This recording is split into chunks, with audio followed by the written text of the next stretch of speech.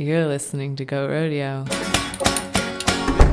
Keep an ear out for us.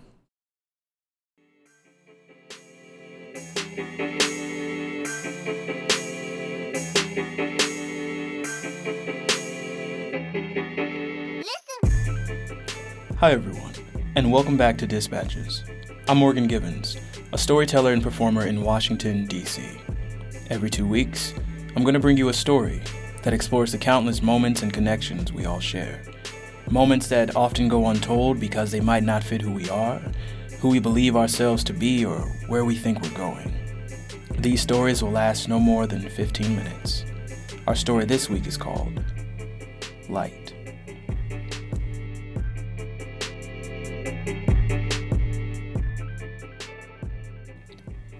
I couldn't remember the last time my back had hurt this much. Had throbbed with an ever-increasing crescendo of pain that brought the air through my teeth in a whistling hiss with every inhale.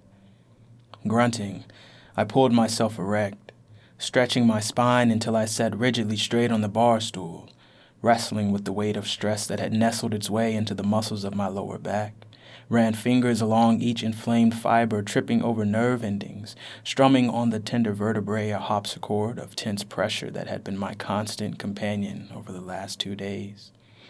Days that had seen me traveling the winding woods of West Virginia for work, had seen me followed by white men, their gun waving haphazardly in the air as the bumper of their car came close enough to mine for the two to nearly share a mechanical kiss, before they'd finally decided I wasn't worth following any longer, though it took my heart, pounding rapidly away within the confines of my chest, far longer to give up the chase.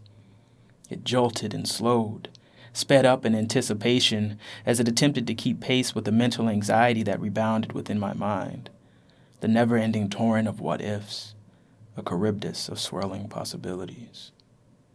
What if they shot at you? What if you were dumb enough to call the police? What if they're still following you, even now?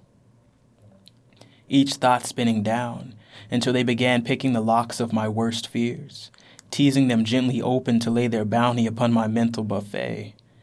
I had spent those days in West Virginia, and now I sat safely within the confines of Washington, D.C., idly tilting a glass that held a moderately priced whiskey, watching the amber liquid creep up one side before soft tilting sent it lopping the other way.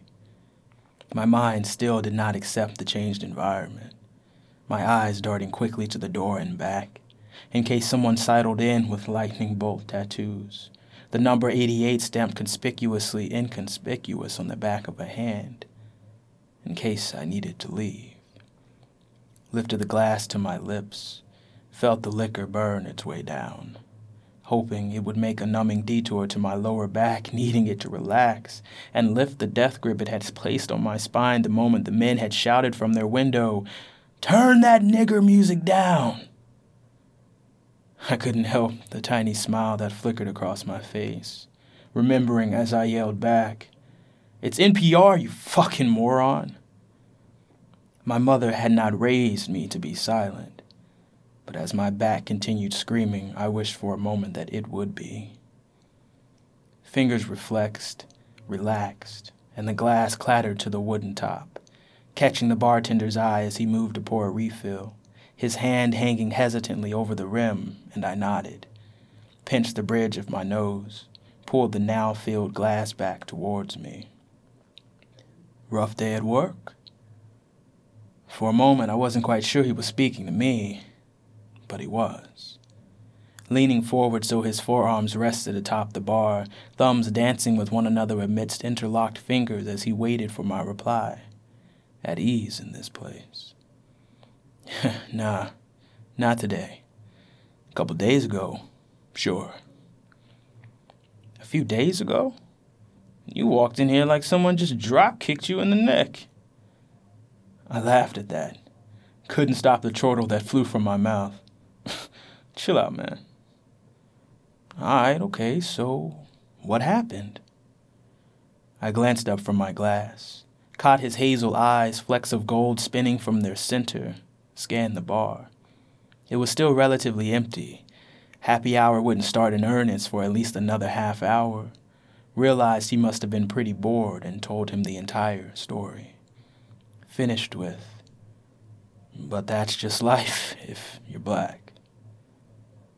He stayed silent, worried at his lower lip, his face drawn, brows tight over narrowed eyes as he stared at me.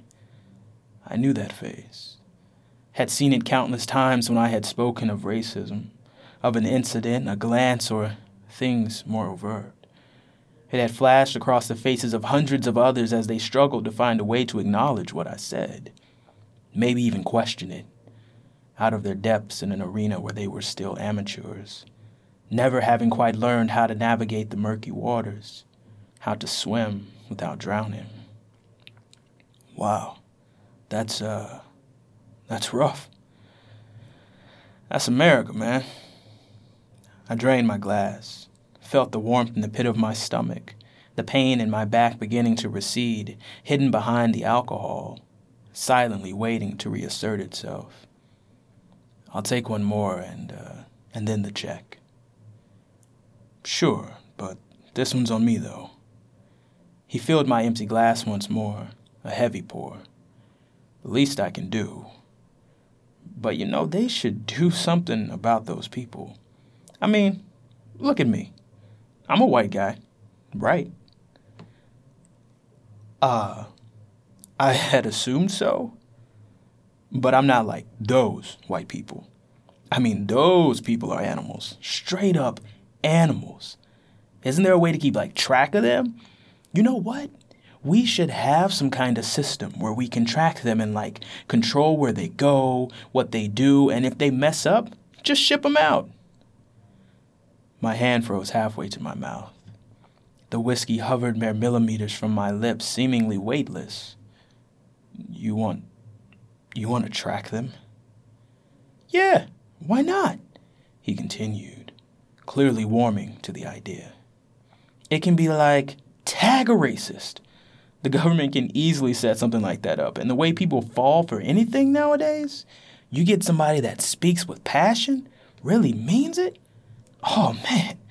We could literally, herd them together and just get designated watchers that always keep an eye on them. It's a good idea, dude. They'd never be able to terrorize anyone again. Problem solved. He snapped his fingers then, pleased with himself, a grin beginning to work its way across his features. That's actually an awful idea. His grin faltered, slipped from his face. All I'm saying is, it definitely worked. He saw the ever-deepening frown on my face, sought to soften his stance. I'm joking, bro. I'm just joking. I pulled my credit card from my wallet, slid it across the bar top. I think I'm ready to go, but thanks for the drinks. He stared down at my card, raked a hand through his loose, dark curls, pushed it back towards me. Actually, hold tabs on me today. Awesome. Thank you. I slid from the stool, wallet once again in my pocket, grabbed my leather satchel, began heading towards the door. Just think about it, though. Who's to say it couldn't work? I'm not saying it couldn't. I tossed back over my shoulder. But history is littered with all the reasons it shouldn't. Pushed the door open, stepped out into the sunshine, into warmth, into light.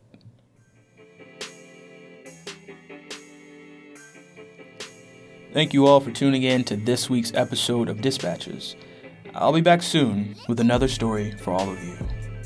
While you wait, you can read some of my other writings at medium.com/@districtdispatches. These are stories written about beautiful moments I still want to share, because stories truly happen everywhere, no matter how small a moment may seem. Oh, and it'd mean a lot if you could open your podcast app and leave a review. It helps other people find Dispatches, and it helps other people hear these stories. Dispatches is part of the Goat Rodeo Podcast Network. Check out GoatRodeoDC.com to learn more about the network and all of the other podcasts it hosts, like Failure, Your Story Here, Between the Liner Notes, and the Goat Rodeo Variety Hour. Until then, be well and know that stories are all around you. This episode was produced by Ian Enright, and the music was provided by Ryan Little.